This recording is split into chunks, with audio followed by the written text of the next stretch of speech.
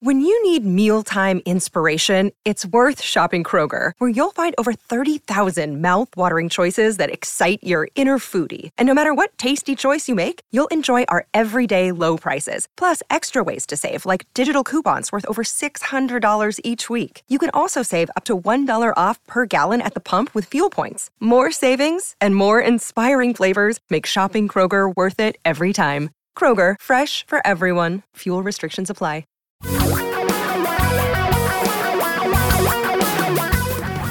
Reality radio for a really great future. We're talking real money. You know, I think you're taking a huge risk just by listening to this podcast today, because Tom is in a rare mood, and I'm not exactly sure how to define it. I wouldn't say it was good. I wouldn't necessarily say it was bad, but it is a Tom mood. And so you're taking your listening pleasure into your own hands. You have complete responsibility. The risk, the onus is on you. Welcome to Talking Real Money. I'm Don, and that guy over there is Tom. You all right? And part of this stems from your recent illness, and I'm getting texts at night from people saying, "Is Don okay?" I'm like, "Yeah, he's okay. Get over it." I had a cold. I know. And people thought it was like, and they're checking on who's right behind you, who the vice president is that might slide in to take your spot. It makes me nervous. Yeah, I got a call from Al Haig. He said he'd be in charge if I needed him. Al's jumping right in there. I'm responsible. I'm in charge. It is day 6 for those of you counting at home. Day 6, Don has a cold. It'll probably be gone by tomorrow, day 7. Because it's a cold. I don't know how I got a cold. I went out like one time after COVID, came home. There's a guy in the chair behind you, I see there. Maybe he gave it to you. Cold. That is an empty chair, dude. Oh, okay. See it? I took over the empty chair for you now that you're in the office. Hi, we're going to talk about risk today, though. Risk is the topic of today's podcast, along with some of your questions that you've sent into talkingrealmoney.com. So, without further ado, let's talk about the topic of risk. When you invest, you better know that one of the things you're doing is taking on risk, but you've got to be smart about risk.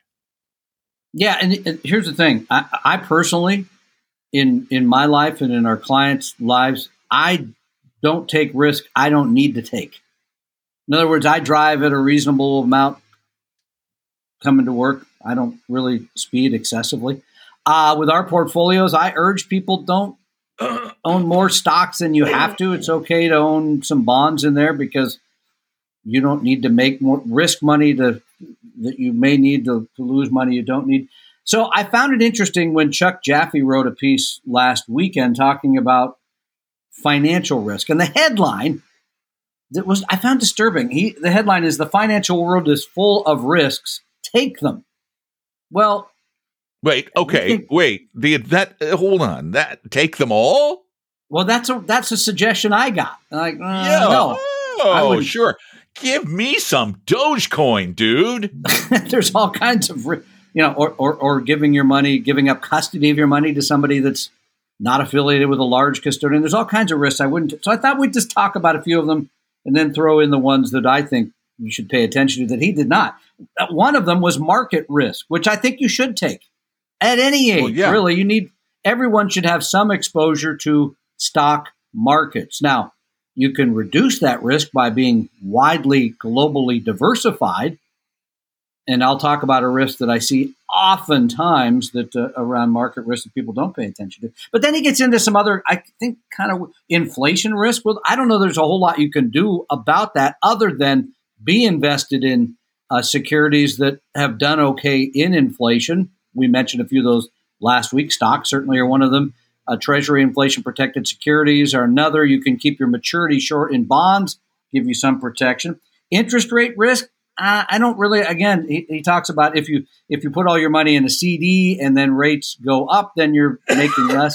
No, that is definitely true.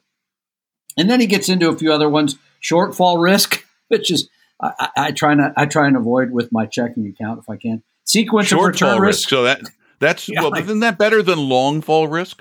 I guess at my age, Any fall is dangerous. I mean, no, but a shortfall, I'd rather fall off a 1-story building than a 10. Well, so that's give me a true. shortfall. And one of the things I like about our office, we're on the ground floor. So if we have a really bad market and people start jumping, you're really not going to get hurt. Yeah. It's not really going to matter a whole lot. The one sequence of return risk, which you mentioned, which I think is important to consider. But again, I don't know what you do. Okay, what you better explain what that is to people. Because you retire tomorrow, and then the market drops 30% the next day, reducing how much money you have, money that you're going to need to draw from. Well, again, if your plan is built correctly, that shouldn't be a huge impact, because if you're retiring tomorrow, you should have substantial assets in fixed income, which is the base, and that you could draw on for a long time before you needed the part of the portfolio that dropped, which we know has always recovered. No guarantee that it always will. Liquidity risk, I think that's a serious one. But the way he puts it, I disagree with. He talks about the fact that it affects everything from junk bonds to foreign stocks to cryptocurrencies. Now, as you pointed out, Don, in our sort of pre-show discussion, you can always get your money back from this stuff. Foreign stocks, if you own mutual funds, you can get your money back. It might not be at the price you like. Yeah, even our argument that your house is illiquid, and it takes a while to sell it. But a lot of people in bad real estate markets complain that there are no buyers for their house, that I can't sell my house. When the reality is, you can pretty much sell anything if it's at the right price. Yeah, and I have a relative who's buying a home that has decided to pay 20% over the asking price to eliminate anyone else from getting into a bidding war. 20% over. That is another show entirely on, and I think we've done one of those on the stupidity that is this real estate market. This is crazed. Yeah, that really. I gotta sell soon. Okay, what else you got? All right, so let's talk about some of the some other risks that I think you really should pay attention to that people oftentimes do not. Number one, I see it all the time, and you probably suffer from this risk and don't realize it. Concentration risk. Oh, I do that all the time. When I'm concentrating so hard, I get a headache. It's like I'm concentrating, and there's such risk. No, that's not the kind of risk you're talking about. You can be the funny guy today. Don't say every day. Not today. Please. Not just today.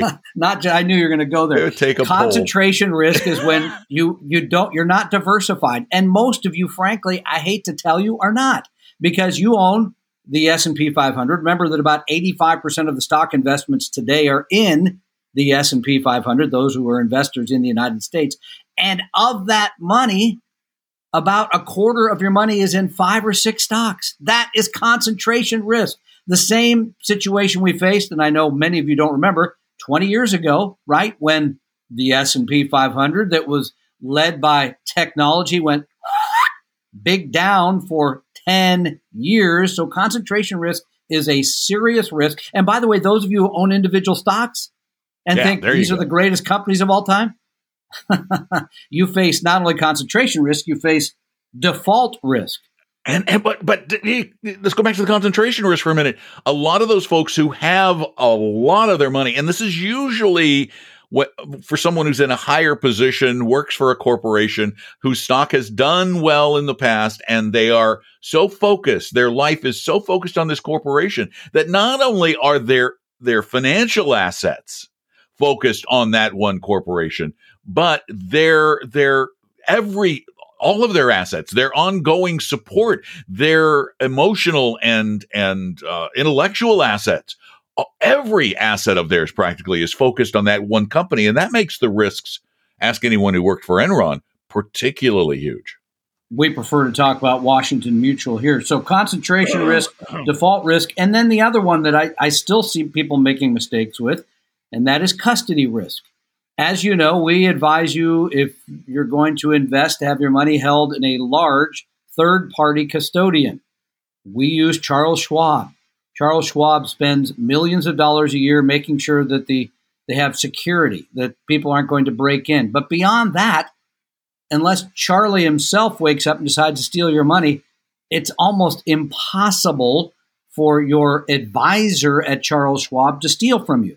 Now, if you give the money to an individual, I still see people doing this, and they take custody of the money and they decide that they'd rather buy a yacht in the south of France than invest your money in XYZ, well, then you could lose the money. So I do see people making mistakes with custody. So in my mind, the risks you should accept, volatility. You should know how much, right? And that's why we have the risk quiz. You can go there and take it. It's free. Gives you an idea of how much of your money should be in stocks, how much in bonds. Volatility risk is something you need to learn to accept to make money. It's a trade-off. Number 2, I would reject concentration risk every day. I think you should be truly diversified. Portfolios we believe in have about 13,000 companies in them. You can go to Vanguard and own their 2-fund portfolio that we recommend at our website, and that has 11,000 stocks. I was surprised it has 11,000 stocks in it. And then the other one is I would never, ever, ever own individual equities because the risk of default, by the way, it's not just default. The only reason to ever own an individual stock is to make more than the market. There's all kinds of periods of time where companies go into lulls, see Microsoft for about a 10-year period, where they make nothing or they go down. That is a long time to have your portfolio underwater. So for those reasons, I would never own individual securities. And it's also illegal to own any individuals. You just can't. Thank goodness you can for that. rent them. I am all in favor of no owning of individuals. You can rent them. Just look around the office. You've rented several. Sometimes we see them. Sometimes we don't. Yeah. And that's the thing, though. The risk is, by the way, the price you pay for the returns you get. This is the very, very, very simple truth about risk. If you want a return on your investments, you must take risk, but we want you to take the right kinds of risk for the right reasons with the proper level of understanding and the right plan. So if you do all these things, then the risk won't feel as scary. The uncertainty of risk is what really frightens us. And once you become more certain about what risk will do, and you understand what it will do to you at some point in the future, you're better able to handle it. So do it right. Risk right. Ooh, I think I just got a new slogan. Risk right. Right risk. Right risk. Works either way. Yeah. We got a couple questions. Do you want them? Absolutely. Hit me. We got a ton. I mean, really a ton. And how do people send in questions? They go to talkingrealmoney.com, hit the contact form. Yeah, you can either record them or you can type them, and the vast majority prefer, for some reason, we have become a typing culture. We don't like to talk. People don't like to pick up the phone and call each other anymore. No, it's good. Hold on. I know I could just say it to you right now, but give me a second. I'm going to just text it to you. There we go. Oh, look, I made a couple of spelling errors. So anyway, and there are a couple of spelling errors in these. I'm sorry. But here, the first one is about living trusts and other things. I recently started listening to your podcast when I can. I've learned a lot, which is creating more questions in my brain. LOL. Love your show. We are paying off our home this month. We have a piece of property at Ocean Shores and a place in Arizona. At 55 plus. I actually have 2 questions. One, should we save for a few months and wait until the housing market is more realistic before we build a home in Ocean Shores, which is where we want to retire in about 7 years? We both contribute to our 401k. I want to be smart about where to allocate the $1,400 a month mortgage payment we have been making for 17 years. She's paying it off and she'll have the cash instead. Right. Got it. Yeah. Okay. I'll let you answer that one first. Well, okay. First of all, we have no idea what the price of lumber is going to be a year from now. No one a year ago said it was going to be doubling in the last year, which may have something to do with my increased homeowners insurance cost because the cost of replacement went up. By the way, the cost of replacement went up 5%, but the policy increased 26%. You don't know that they didn't mess up. You got to wait for them. The point is, here's an idea. Lumber. If it's lumber, they got a piece of land. Yeah. 7 years before they build. It's the Pacific Northwest. There's trees. Plant trees all over it. You got to hope for some fast growth timber there. You know what? Right now, because things are very unsettled in in that sort of pricing, and the real estate market is so incredibly insane. I might wait a year on lumber because you have 7 years and it's gone up so fast, but there isn't a crystal ball around any of that, period. It may double again in the next year. I don't know. I just read in the Journal yesterday that no major firms are building new mills because they don't want to get in the business. It takes many years to build them, blah, blah, blah. They don't want to get in that business. They'll keep producing the timber or the lumber. Yeah, let the Canadians do it. Let them risk their money. You can't get across the border still, but let them do it. Well, and that's part of the problem, though. A lot of what is going on right now is not related to the realities of the marketplace, but more associated with the conditions at the time. We've gone through this COVID thing, which messed up the supply chain. It's why Chick-fil-A is out of sauce. It's a supply chain issue. Chick-fil-A, what are you doing? Gosh, are you didn't okay? read about this? No, I did not. Some folks on some very far right Republicans are blaming Biden for the Chick-fil-A sauce shortage. I'm serious. It's a supply chain issue. There was a ketchup of mayonnaise and ketchup or something. I'm not going there. But what I'm saying is that these kinds of events often happen in crises that occur for other reasons. What is your advice? I just sit around. 7 years. You know, when things are insane, when things are truly crazy like they are right now, it's kind of better to take a deep breath and not, like this relative of yours, go rushing out and paying 20% over list price for a house. I wouldn't pay 20% over list price for anything. Sorry. No, list price is list price because the people, that's what they want. I know. I would wait on the pricing. Okay, at here's least the second year, one. just to see. Yeah, go ahead. Second question. Yes. Let's see. We do not have a will. I know we should. And I've been thinking about a living trust, but not sure of the benefits or where to go to get the best info. Back to you. So the trust is going to help you around estate taxes. And remembering the great state of Washington, where it sounds like you reside, although you may have a residence in Arizona, anything above $2 million, you're going to pay estate tax on. So it might make sense to use a trust to sort of avoid paying some of that. I think for anyone in that situation, it's worth an hour or two with a local estate planner just to say, here's my situation. Is it worth getting a trust? Yes, I know they're in the business of selling trusts, but hopefully you get a reasonably independent look at all this and then make a decision. And we have one more question before we call this a podcast. This one, subject, I have $152,000 in the bank earning minimal interest. Where to put it? I love this question. Interest rate risk. I love this question. By the way, you're not alone. Yeah, go ahead. I inherited funds that are now earning minimal interest. They were in stock, but during the last crisis, I had the broker sell them. Now, that was a mistake on my part. However, I have lost funds before with a different broker, and I was just not willing to go through that. Needless to say, I had approximately $200,000 in stocks and now have $152,000 in cash. Those were bad stocks. I want to more effectively use the money. I'm 75 years old, don't want volatility. I listened to Talking Real Money and learned that you will review my holdings. Oh, they want us to review them too. I'll send this to you, but let's answer the question.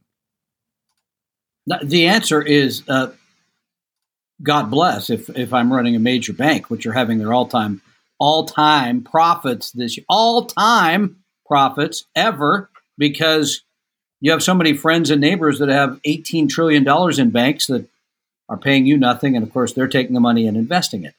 If you're 75 and you don't want to take any risk, then I start to think maybe you're in the right place. Because it's like, but there's a better way to do it, though. If you want literally zero risk, you want the full faith and credit backing of the U.S. government or FDIC, which really is the same thing, then this is where, and we don't talk about them very often, but there are people for whom, you mentioned it earlier in your risk segment, you put your money all in 5-year CDs, and if rates go up, you're like, I'm locked in for 5 years at low rates.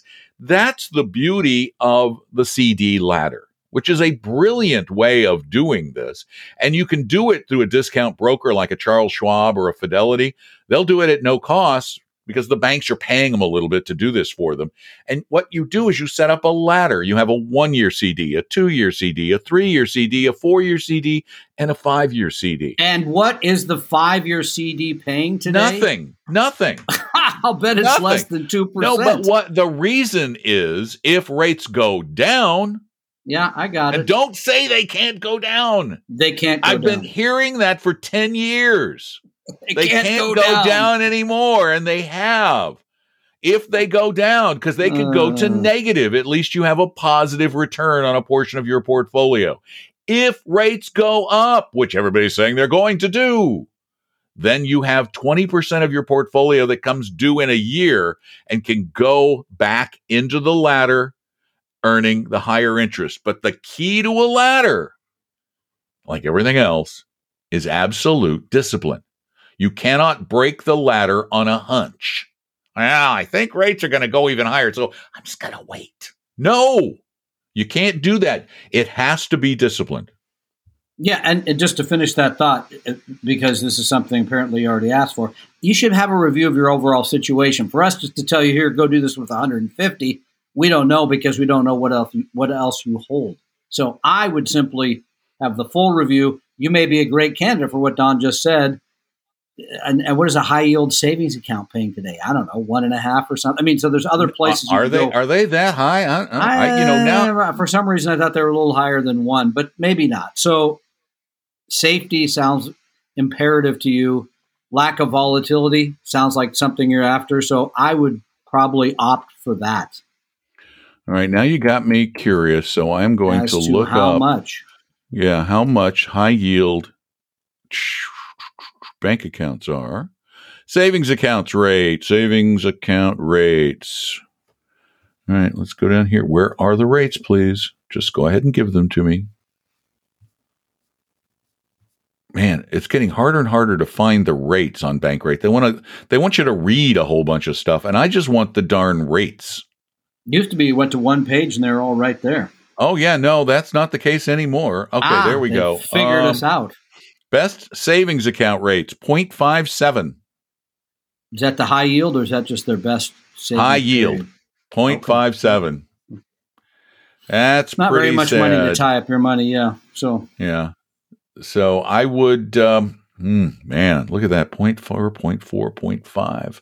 Yeah. Risk less. See, here's the problem. You want risk less, but you want high yields. You cannot have both. I want to make a lot of money, no risk. And whatever broker you have, stop dealing with that broker.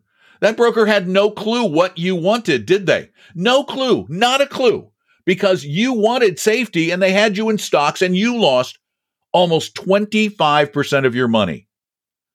That is a bad broker.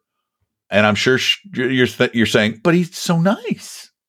So nice. To be nice and be a bad broker. Bad broker. Thanks for being a part of the podcast. We appreciate it. We're glad you're there. Thanks for listening or viewing this, whichever way you do it. And please check with us pretty much every day. We do a podcast almost every day, with the exception of Sundays and Saturdays when I'm under the weather or on vacation. Otherwise, we do it a lot. Feeling better. And we'll have another one for you tomorrow, so check that out. Thanks for being there. That's Tom Cock. I'm Don McDonald. We're talking real money. Talking real money.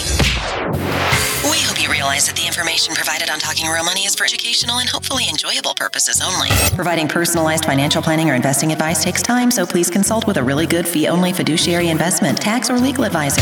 We know a good one. Investing must always involve risk. In other words, you can and probably will lose money at times. Also, as much as you want it, no one can accurately, consistently predict the future.